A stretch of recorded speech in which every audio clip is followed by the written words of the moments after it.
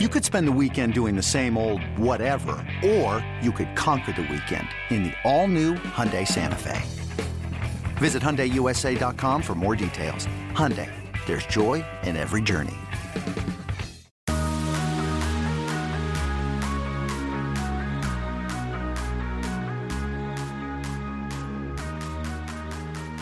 Welcome back into the Lions 24/7 podcast. Tyler Donahue and Sean Fitz with you. We are just a few minutes away from sharing a lengthy discussion with a former All-American here at Penn State. You'll get a chance in just a moment to hear from Brandon Short. Had a successful football career, has gone on to much success in the business world. He's a member of the Penn State Board of Trustees, who just last Friday voted on plans to renovate the Lasch football building. That passed with a 27-6 vote. Of course, there has been conversation coming away from that. Jay Paterno putting out why he voted against the plan, and then LeVar Arrington attracting a lot of attention to start this week when he expressed his feelings about Jay Paterno's vote. So that did come up a bit during this call, but you really get a chance to hear from Brandon Short, who provides a lot of in-depth perspective on why he feels it's imperative for Penn State to invest in the football program and then basically enjoy the results of that success across the university. You'll hear from that. Sean, I know you were excited to have Brandon on the show, but I know you were also excited to get going with the coaching report because you were all over this hire. Anthony Poindexter, the addition for Penn State, replacing Tim Banks on the defensive staff. And I guess pick where you want to start. Brandon Short, Anthony Poindexter. I threw a lot your way. Well, we've got a lot from Brandon Short coming up, so I'll stay short on him. That was a great sit down with him. Apparently, we learned that he's a listener of the podcast. So you folks are an elite company. One of my favorites from growing up and watching, and we kind of covered that on the podcast or on the interview. But yeah, we'll get into Anthony Poindexter. I wouldn't say all over. I would say kind of out of nowhere. This was a guy that I've known Dex or known of Dex for a long time. I haven't run across him in the last few years, but this is a guy that's got a lot going for him from defensively recruiting. Just a guy that kind of checks all those boxes, and in hindsight makes sense for why James Franklin would go after him. He's coaching the safeties at Purdue, co-defensive coordinator, more of a title or anything, but than anything. He wasn't really calling the plays out there, but a guy that you can bring in, sort of looking to fill those roles that we said were so key when we were talking about this last week on the show, especially recruiting. And this is a spot where you lose Tyler Bowen, who's a really good recruiter, especially in a very important area for you in the DMV. You lose Tim Banks, who was also involved in the DMV. You kind of shuffle around. You kind of try and figure out what's your next best step there. And you go and you get an established recruiter like Poindexter. Poindexter is a program legend at Virginia, All-American safety, had some things go wrong, had a bad knee injury back when bad knee injuries pretty much could wreck your career. Unfortunately, it did. He only played a short time in the NFL. Turned around, started coaching at Virginia, was there as a running backs coach, moved to the defensive side of the ball, eventually rose and was hired as a defensive coordinator at UConn before he went to Purdue. UConn, by the way, was a viable job when he was still there. It's turned into just an absolute dumpster fire in the last couple of years. But then he went to Purdue. He's been solid there. I think the biggest thing here is the recruiting aspect of it, and that's can't emphasize enough how tough it is to get an established person in that area. He's been big in, the DC area with those private schools, central northern Virginia, some into Maryland as well. And that's just it's been such an important part for Penn State over these last, however many years that we've been covering, you and I have been covering recruiting. It's just always you look to the DMV as this spot where you can go and sort of, build a decent percentage of your class. So I think that's going to be very important. He's very well respected down there. This is a guy that, kind of thrives on relationships, thrives on connections with people. And that's really what, when you talk to everybody about Anthony Poindexter, those are the things that really jump out to you.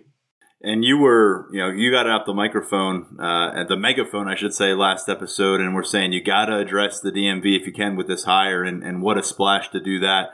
Can we talk about the resume as a football player? I mean, we've seen a lot of great football players fizzle out as coaches. He has established himself as a college football coach at this point, a few different stops, now moving on to Penn State. But what he did as a player, an All-American, a Hall of Famer in the College Football Hall of Fame. I mean, we're talking about just the pedigree that you carry into Virginia, and you carry it really into any school. It just helps. It doesn't make it doesn't make the ultimate difference, but it always is interesting when you have that kind of a track record in your own playing career. I think we've discussed that with Taylor Stubblefield, the all-time leader in Big Ten catches, an All-American during his career. Phil Troutwine, a two-time team captain, a two-time national champion with the Florida Gators. And, you know, no disrespect to the guys that have been on this staff in the past, but I look at some of these recent hires with James Franklin, and the athletic profile of his coaching staff is going up a few notches.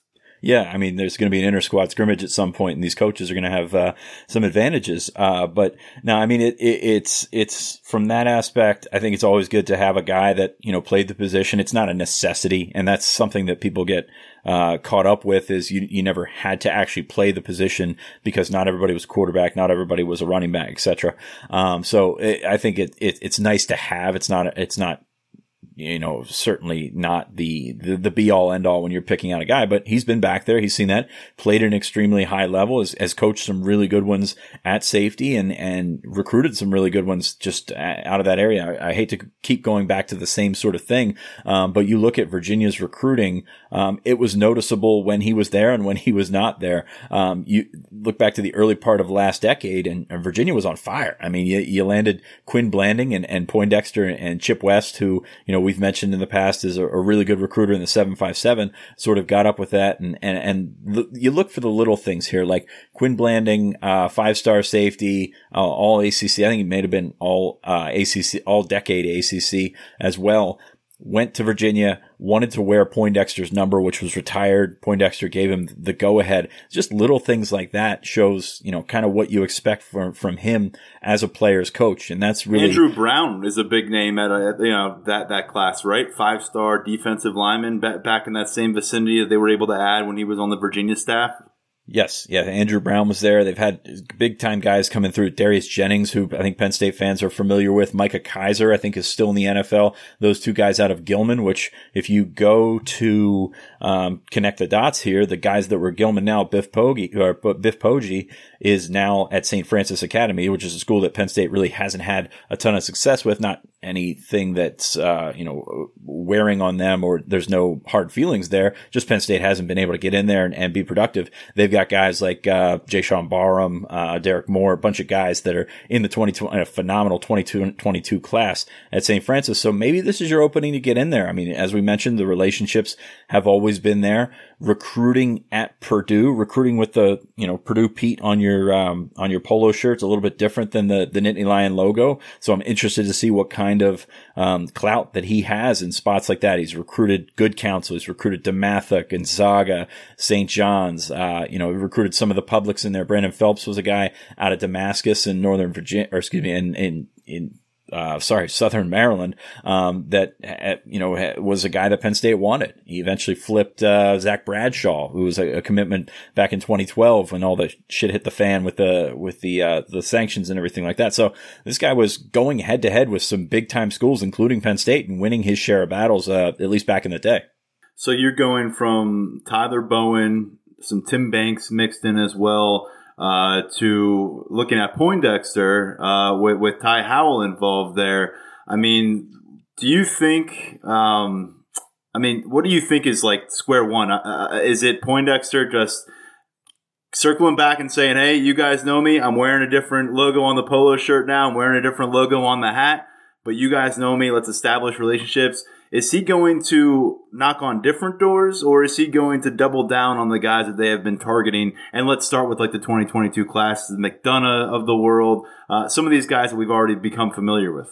Yeah, McDonough will be interesting. It's kind of on the outer reaches of that whole area, up in Baltimore. Baltimore and DC are, not far from each other, but also kind of light years away sometimes when you're talking about recruiting. So Bowen was really, really strong in there, played with the head coach at Maryland. So that's going to be something that takes some time. I'm sure Poindexter's been in there. It's not somewhere that he's had a ton of, he hasn't signed a bunch of guys from there or anything like that. But Penn State, I think, given the reputation that they have with the McDonough guys, especially, Mustipher and Ellies and Curtis Jacobs on the roster, I think Penn State is not going away anytime soon. So you got to figure out how you can sort of balance that. I don't know that you just send Poindexter in right away because, you're moving guys like Jaywan Sider, who has steadily moved up, 95 from sort of Southern Virginia into the suburbs. And I think you can move him into that area. Ty Howell, as you mentioned, has been doing some DC DC private schools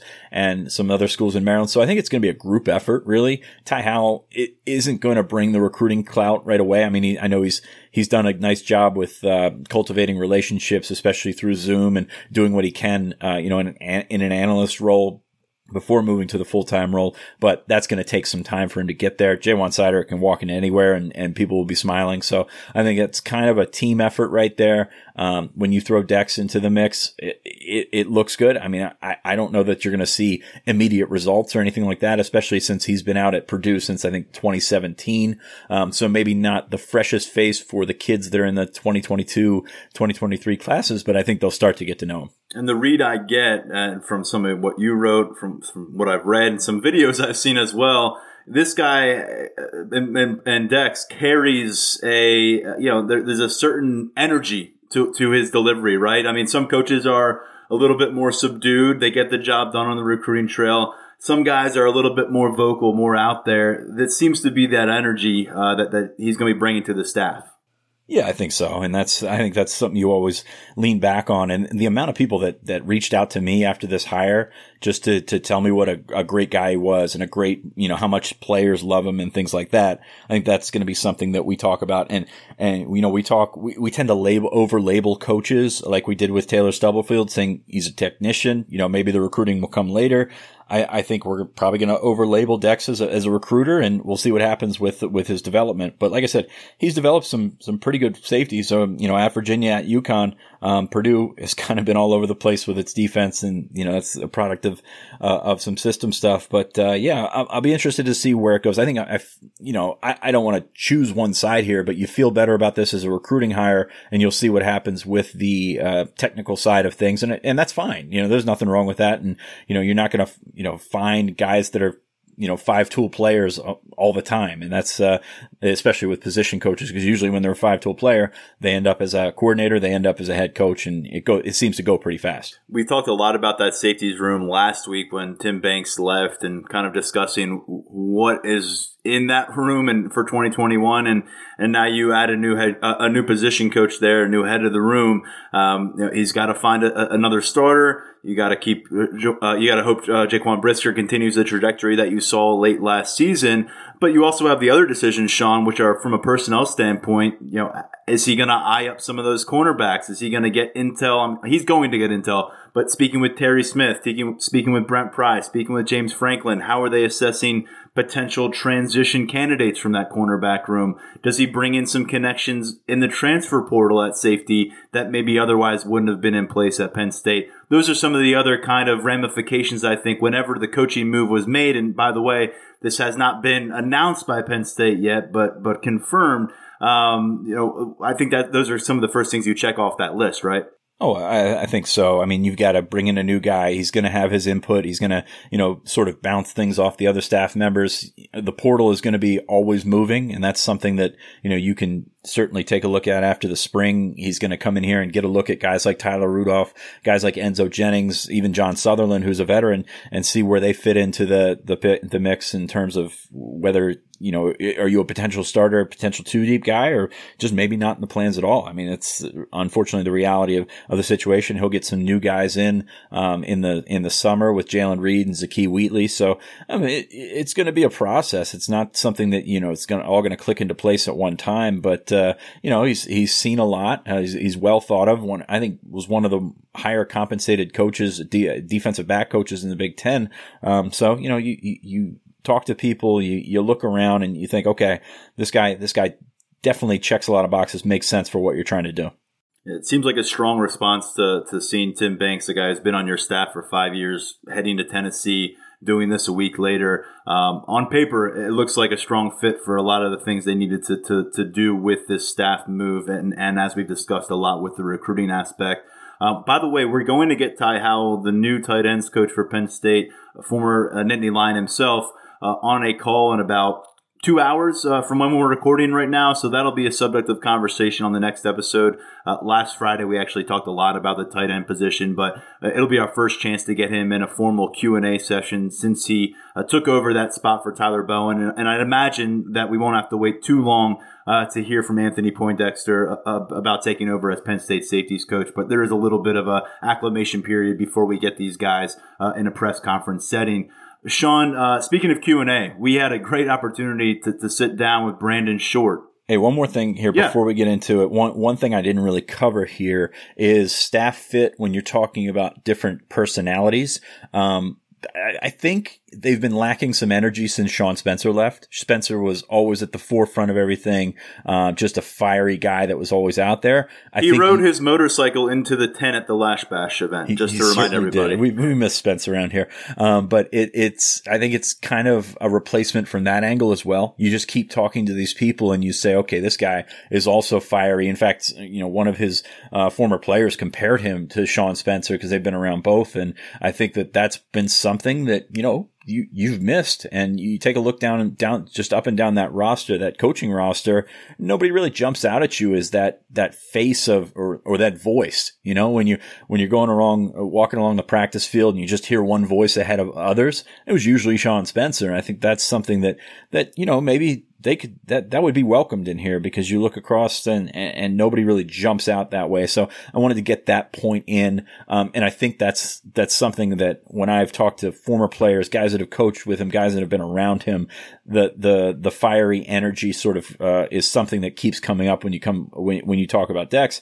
And on top of that, it's a way to relate to it's a way that he relates to his players, and a lot of his former players. And you're never going to find a coach where every former player has the best things to say about him, but an overwhelming majority of his former players absolutely love the guy. Well, we're about a month away now at this point, maybe a little bit less. Haven't seen the formal date or anything from these spring practices getting underway. So this is one of those later hires. We're actually beyond the territory last year where John Scott Jr. was added to the staff, and that was a late hire, all things considered. So not a lot of time between now and when we hope Penn State football players and coaches hit the field. There'll be a lot of bringing up to speed, but this is a guy who brings in quite the pedigree as a player and as a professional in the coaching ranks now with Anthony Poindexter. Ready for that transition now to Brandon Short?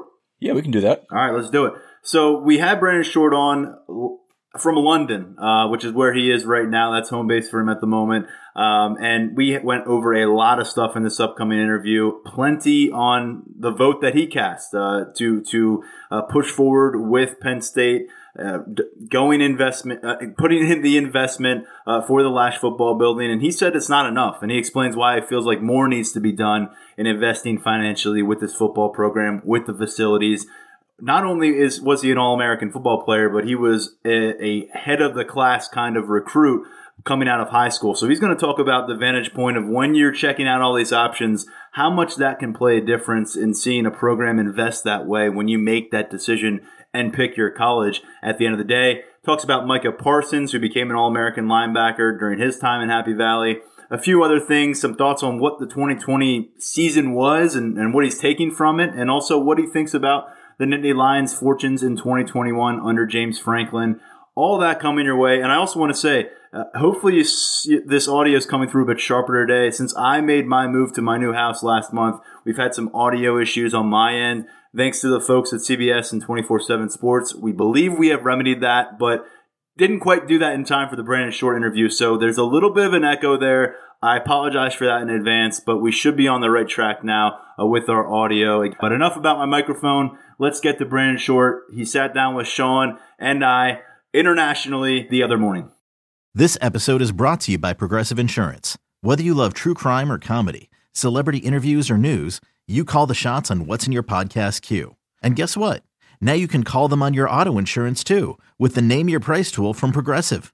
It works just the way it sounds. You tell Progressive how much you want to pay for car insurance, and they'll show you coverage options that fit your budget.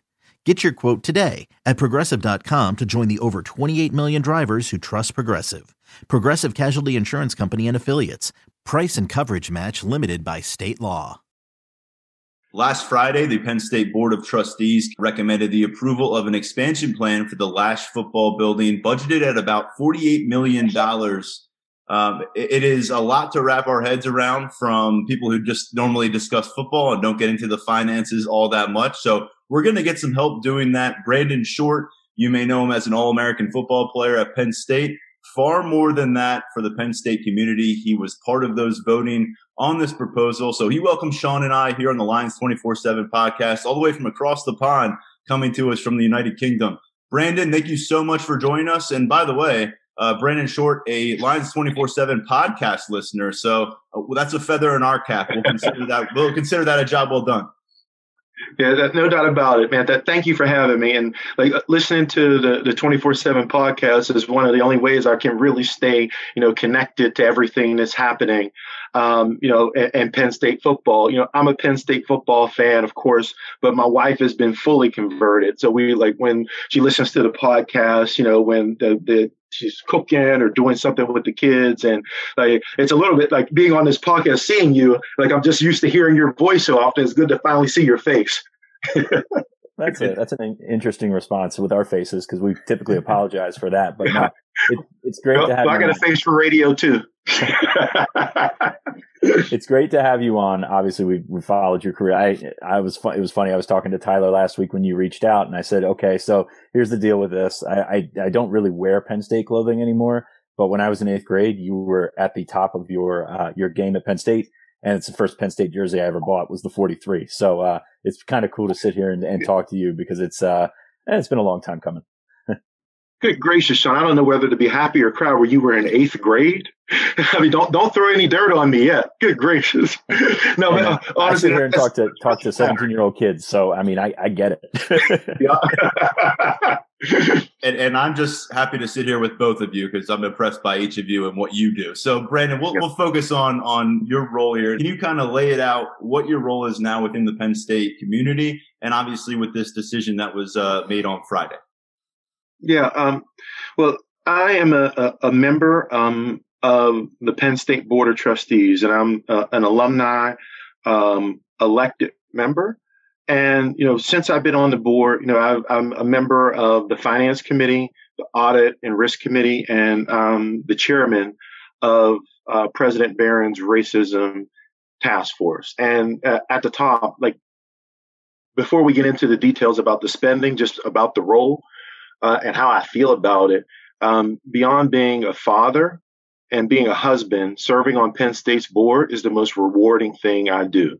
It feels so good to be able to give back to the university that has done so much for me, like literally, saved my life. And, with, this spending bill or passing the spending, I knew, that it would be a bit controversial, even as I'm up, for reelection. The numbers are large. And, Penn Staters aren't used to seeing these type of numbers. So I thought it was important to provide some perspective on, why we made the decision we did, why, in my opinion, we need to do much more, and how this investment affects the entire university and surrounding community. Yeah, your vote wasn't just a yes. It was a yes, and we need to do more. And I know you've been connected to the program. You've been a big fan of what James Franklin has done at the program. But you seem to be on board of what he's been pushing for the last several years. Is Penn State is at a level, and where they want to be is at the Ohio States, the Alabamas, the Clemsons, certainly the gold standard in college football is where they want to be. But there's something to be said for the investment at those schools versus the investment at Penn State. Yeah, I mean, college football is an extremely competitive landscape, and our competitors are investing in their infrastructure. In the past year, we've had 7 schools invest from $75 to $155 million, from Alabama, Illinois, Michigan, Florida, Utah, South Carolina are all making these mass investments. And one of our main competitor, Ohio State is an example that I like to use.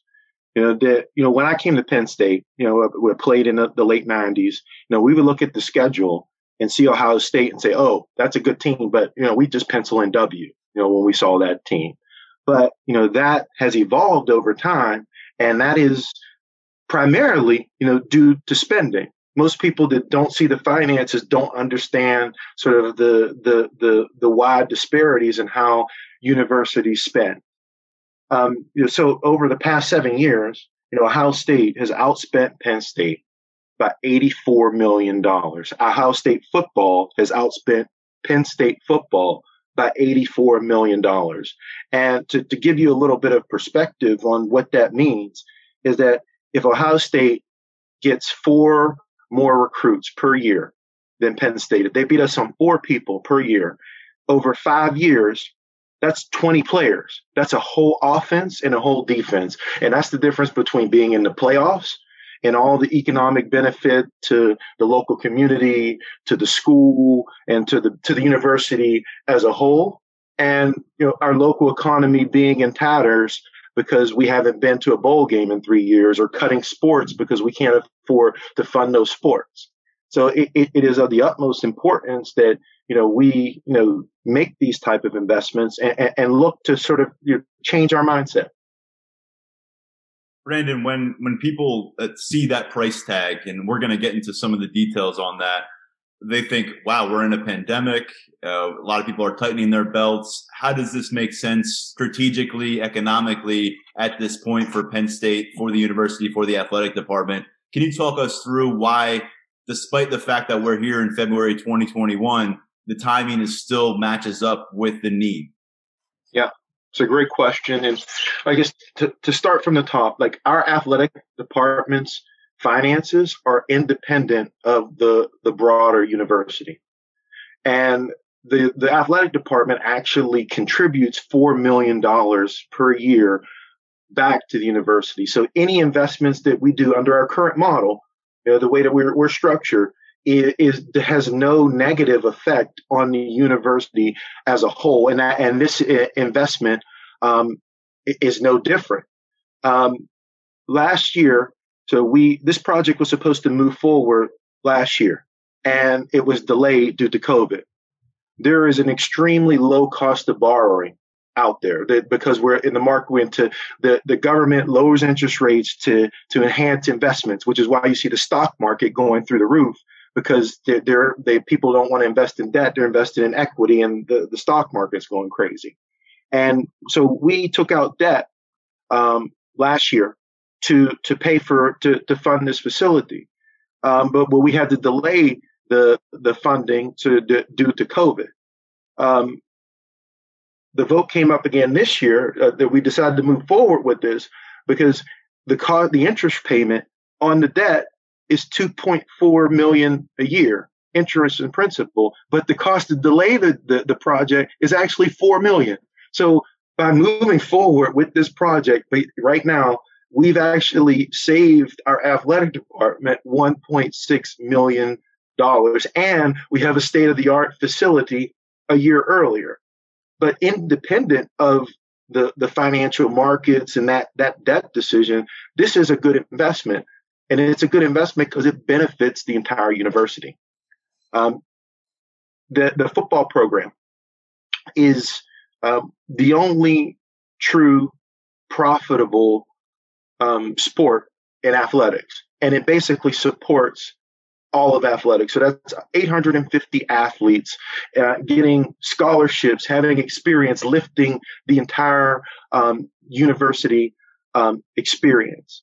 There's no other place that we can make an investment that we can get the same type of return on investment than in a football program. Like, it increases the number of applications to schools, so we can increase our academic standards because people are applying, and we can raise the standards to increase. We can recruit faculty and staff. That it has a massive effect on giving to all across the university, and it has a transformational effect on our local economy. Real estate values, bars and restaurants, hotels, and even shows like the one we're on right now. So that it has such an exponential effect that I can't think of another place where we can put it where we can have this type of return. Yeah, we get so caught up on the actual revenue, games bring in so much, ticket sales, etc., but the residual effects are far greater than that. And this is something that you sort of alluded to. You look at some of these other schools, Alabama, for instance, they're seeing just a boom in everywhere, including academics, which we don't think of Alabama as an academic school, but that has improved over the last 10 years. I believe their chancellor said back in 2013, the best investment they ever made was hiring Nick Saban. You can't quantify that sort of thing. So you're seeing that at Penn State in a system where this is your cash cow. And I think people are so hesitant to say something like, okay, it's all about football. Well, from a finance perspective, it is all about football. Well, look, I guess it's not all about football. It is football is supporting our core mission to educate and provide a great experience for people that come to Penn State. So it's certainly not all about football, but football is a big part of that, and we need to continue to invest, in our football facilities if we want to remain competitive. A portion of our fan base has an old school mentality, part of which, I share, but we need to evolve. I love Joe Paterno, and for everything that he's done for me and everything he's done for the university, and I believe the university should honor him. But we cannot make decisions based upon what we did 30 years ago. The financial markets are different. The competitive landscape around college football is so much different. There's social media. So we need to make the best decisions for us today. And that is investing in athletics so that we can be competitive and the university can continue to flourish. Brandon, you mentioned being a top of the line recruit and getting the different sales pitches, seeing different facilities. I'm going to ask you to tap into that a little bit because hopefully the NCAA is going to allow these visits again. Right now, the kids can't be on campus in team facilities. That's going to change eventually, hopefully soon. What does an upgrade and renovation like this, the investment, mean not just for the building you're staying inside, but representing the investment overall the university is making into the program itself? Yeah. I guess when I was recruited to Penn State, I was the number one linebacker recruit in the country. I was recruited by Bobby Bowden and Lou Holtz and even a young Nick Saban. And, Tom Bradley, Scrap Bradley, he was the coach that recruited me. And Tom did such a great job of selling the entire university, everything that the university had to offer. And he convinced me to come to Penn State. And, I came to Penn State because of the education, because of the tradition. But a big reason that I came was the facilities. When I was recruited at Penn State, Aluba Hall was one of the only indoor facilities in the country. All these other schools that recruited me, they didn't have Aluba Hall. Nittany Apartments were the top living facilities that I had seen, which for the record, Nittany Hall hasn't been upgraded since I played. Our academic support center was the top academic support center I had seen. And by the time that I left, we had the Lash building, what made us bar none the number one facilities in the country. And if it were not for those investments, I wouldn't be talking to you or be on Penn State's board because I would not have come to Penn State. That's what got me over the hump to come here. So it's the reason why I feel like it's so critical for people to understand how all this ties together and how it has an exponential benefit. Because if it wasn't for Aluba Hall, if it wasn't for Nittany Apartments, I wouldn't be here.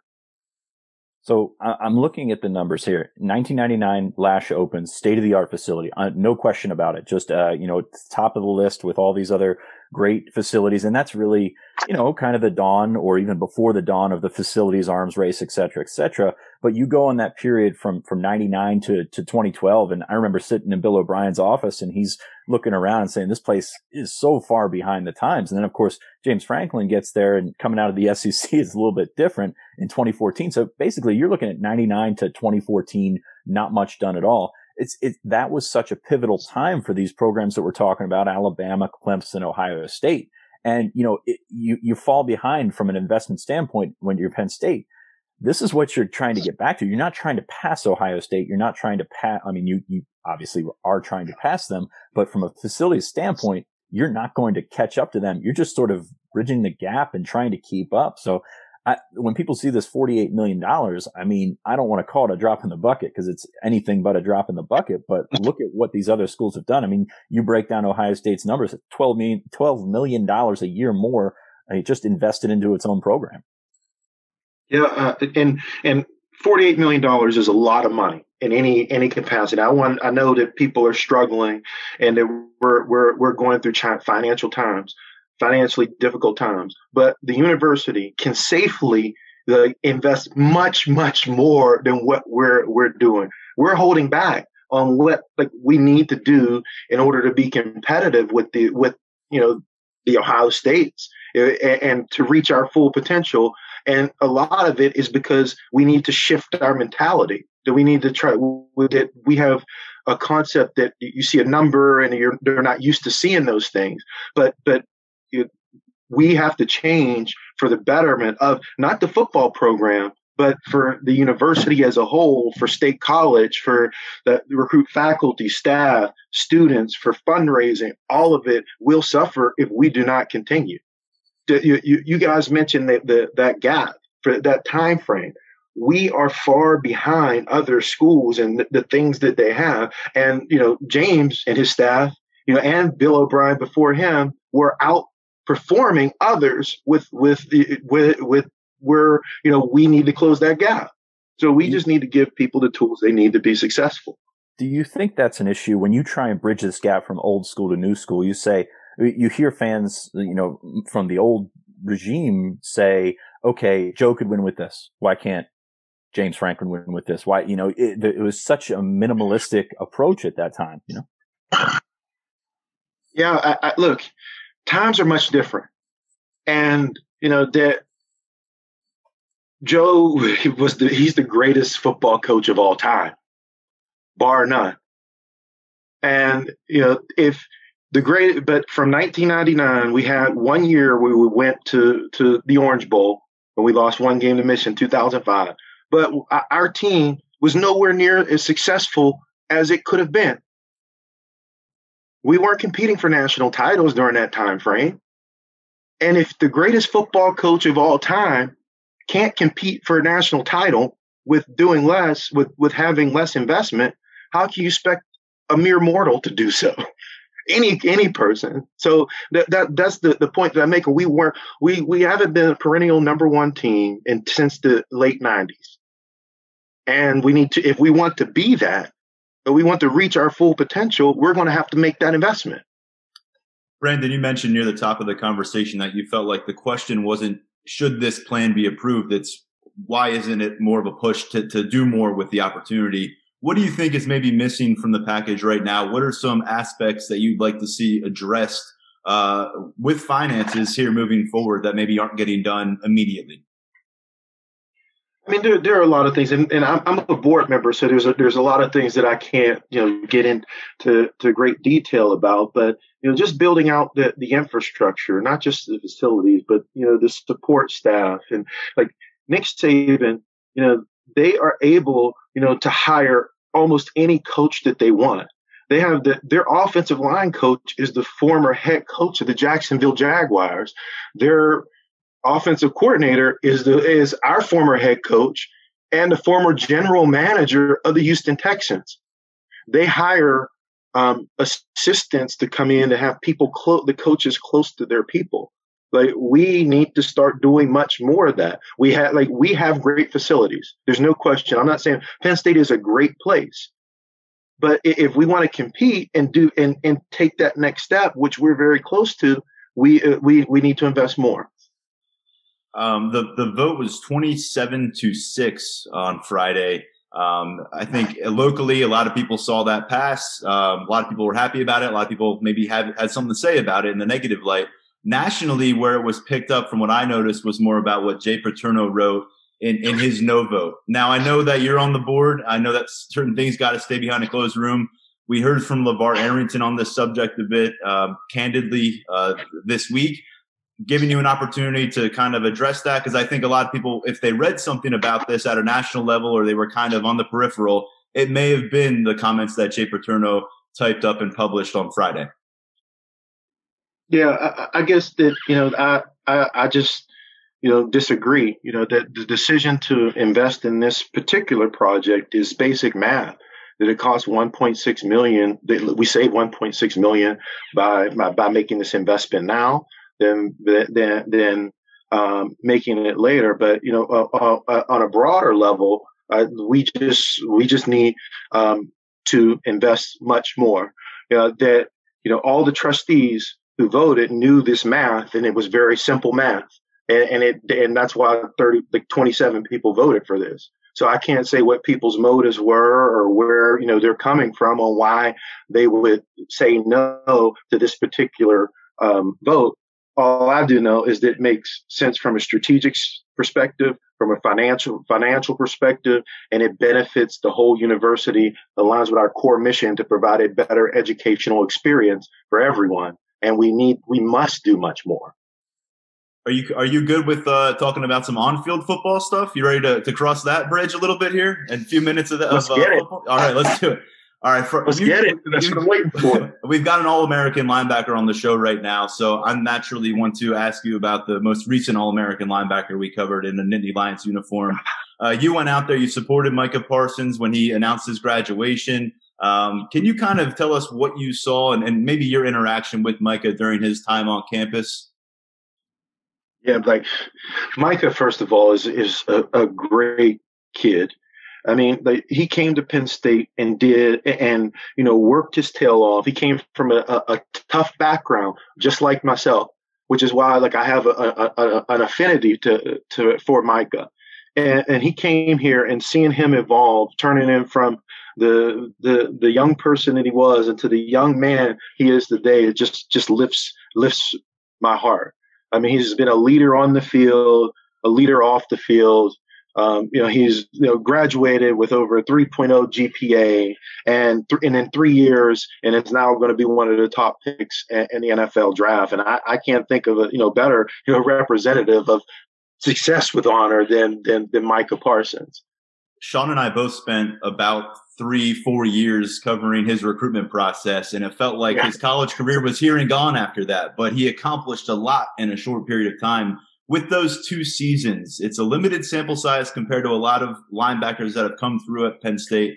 Where does he put himself in that LBU legacy? Because I know that was something that was very important to him to put his name alongside those like yours. I mean, he's right up there at the top. But because of his limited time at the university, he may not have the statistics, but neither did a lot of us, back in those days, because we played a half.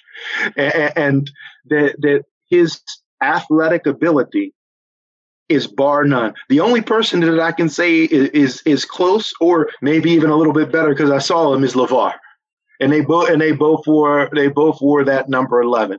So his athletic, his speed, his instincts, the way that sort of he can anticipate a play and then use his speed to do something extraordinary that people aren't able to do. That's what I saw on tape, and that's what clearly sort of NFL scouts are seeing on tape.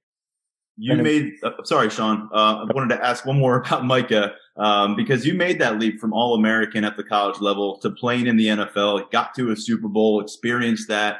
Micah's now being mentioned by all the quote-unquote gurus of the draft as maybe the top defensive player off the board. And Penn State has not produced a first-round pick on defense since 2010.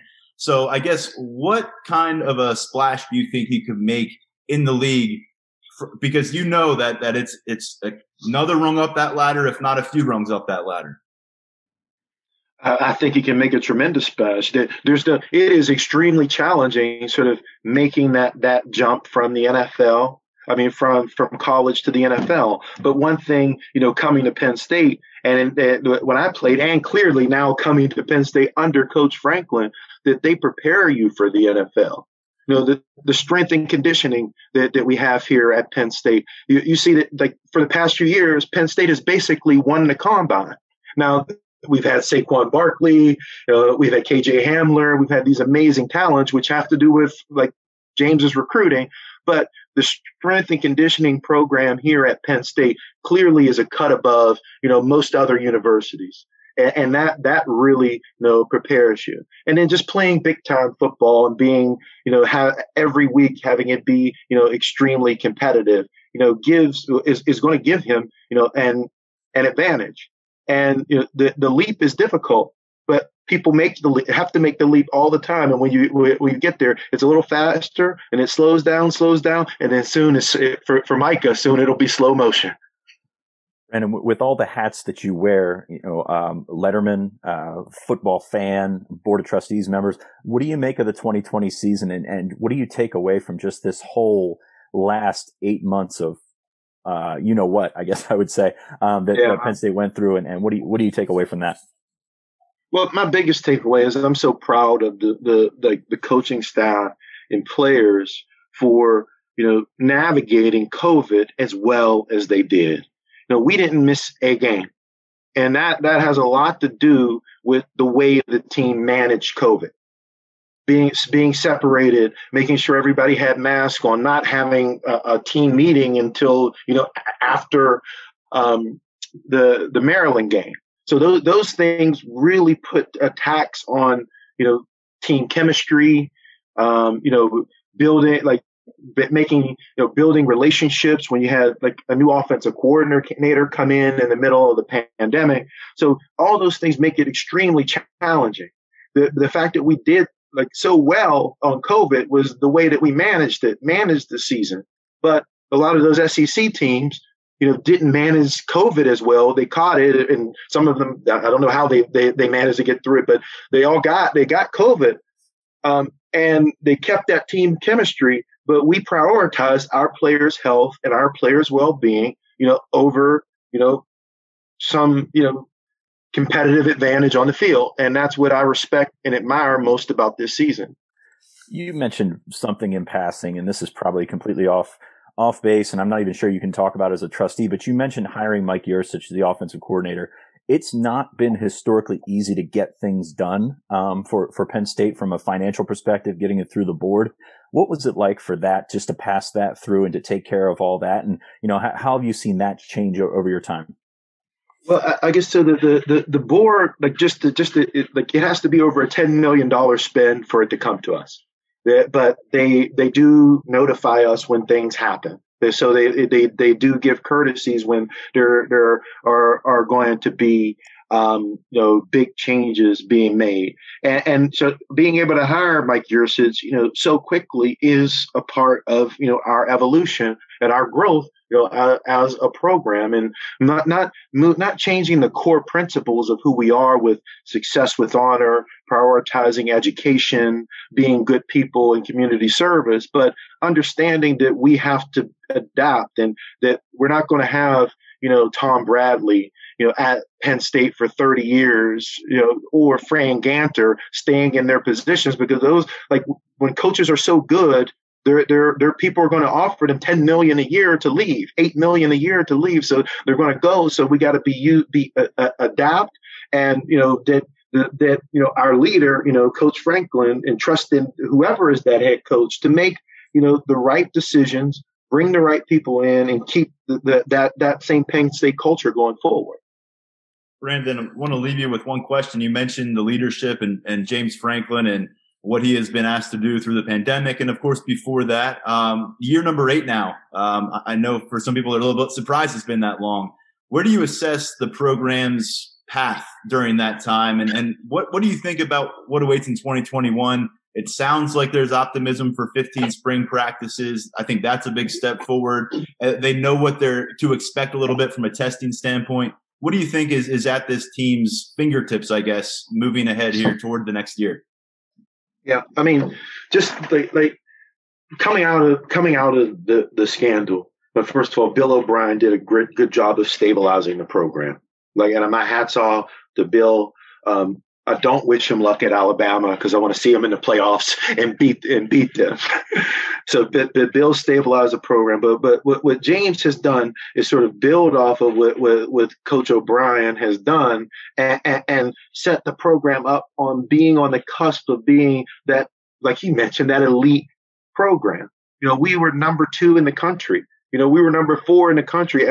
For the past few years, we when that playoff ticker comes out, Penn State's name is right there, and we are just on the edge. And the things that we're talking about with these investments are what we're looking to do to try to support the program to get them over the top. In terms of what we see in the coming year, I mean, I'm really excited about Yurcich and to see what he can do.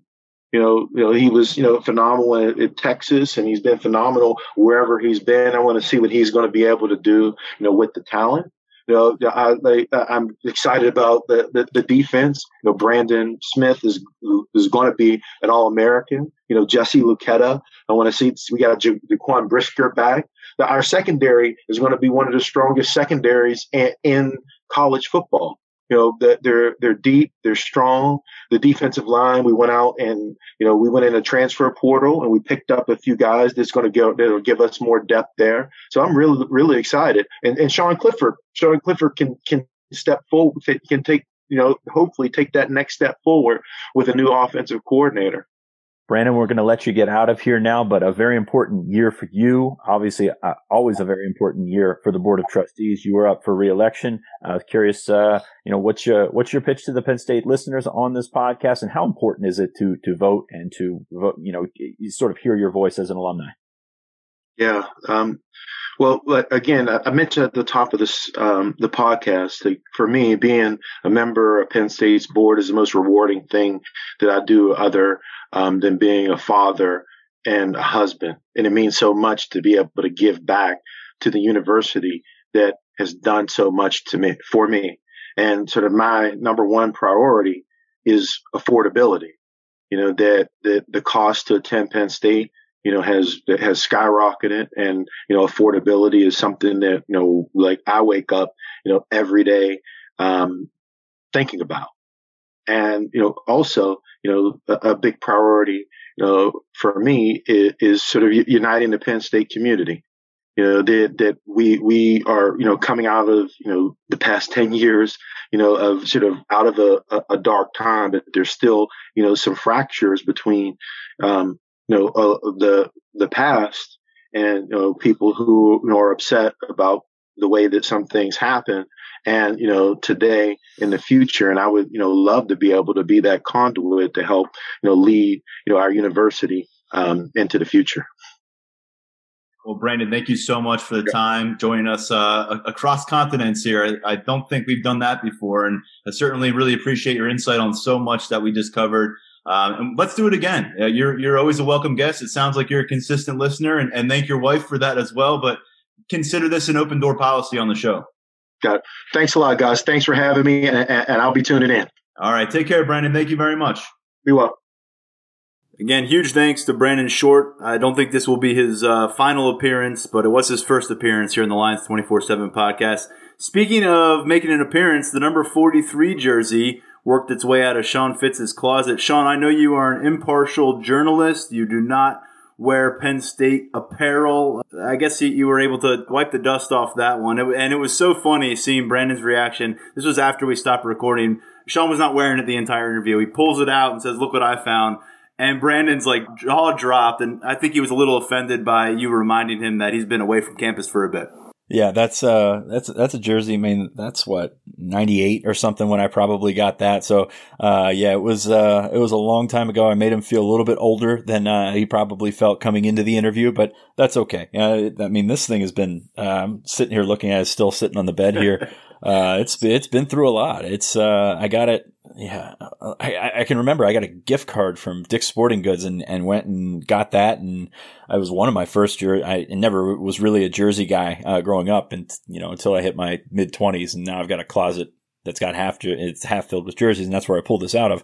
But no, it's cool. I was always a big Brandon Short fan, and I've explained to him afterward that, I was also a big Scottie Pippen fan when everybody else liked Jordan. So I like Brandon Short when everybody else liked Arrington. And that's kind of the comparison here. Also, speaking of which, his slight take, his form tackle of Jay was a little bit different than LeVar's splash play the other day on the podcast. So if you were looking for the LeVar takedown of Jay Paterno, that didn't happen from Brandon Short. I think he's a little bit, it's a smart move for a board member not to go after another board member. So sorry if you were looking for fireworks there, but it's not the time nor the place.